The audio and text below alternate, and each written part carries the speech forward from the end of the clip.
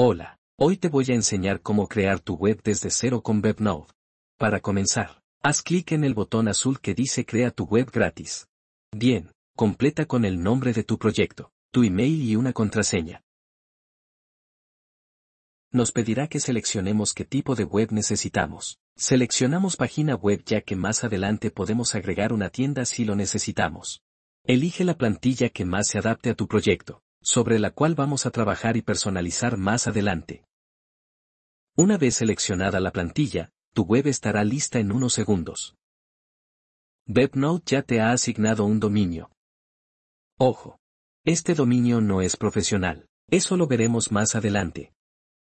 Importante, debes confirmar tu correo electrónico para finalizar el registro de tu cuenta.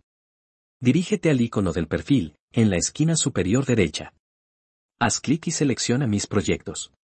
Una vez en Mis proyectos, verás la alerta en la parte superior con la leyenda, termina de registrar la cuenta.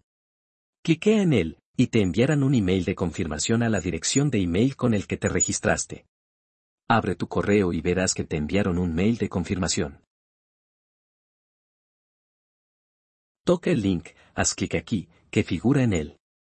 Se abrirá nuevamente la página de proyectos pero esta vez con la leyenda, tu cuenta ha sido verificada con éxito.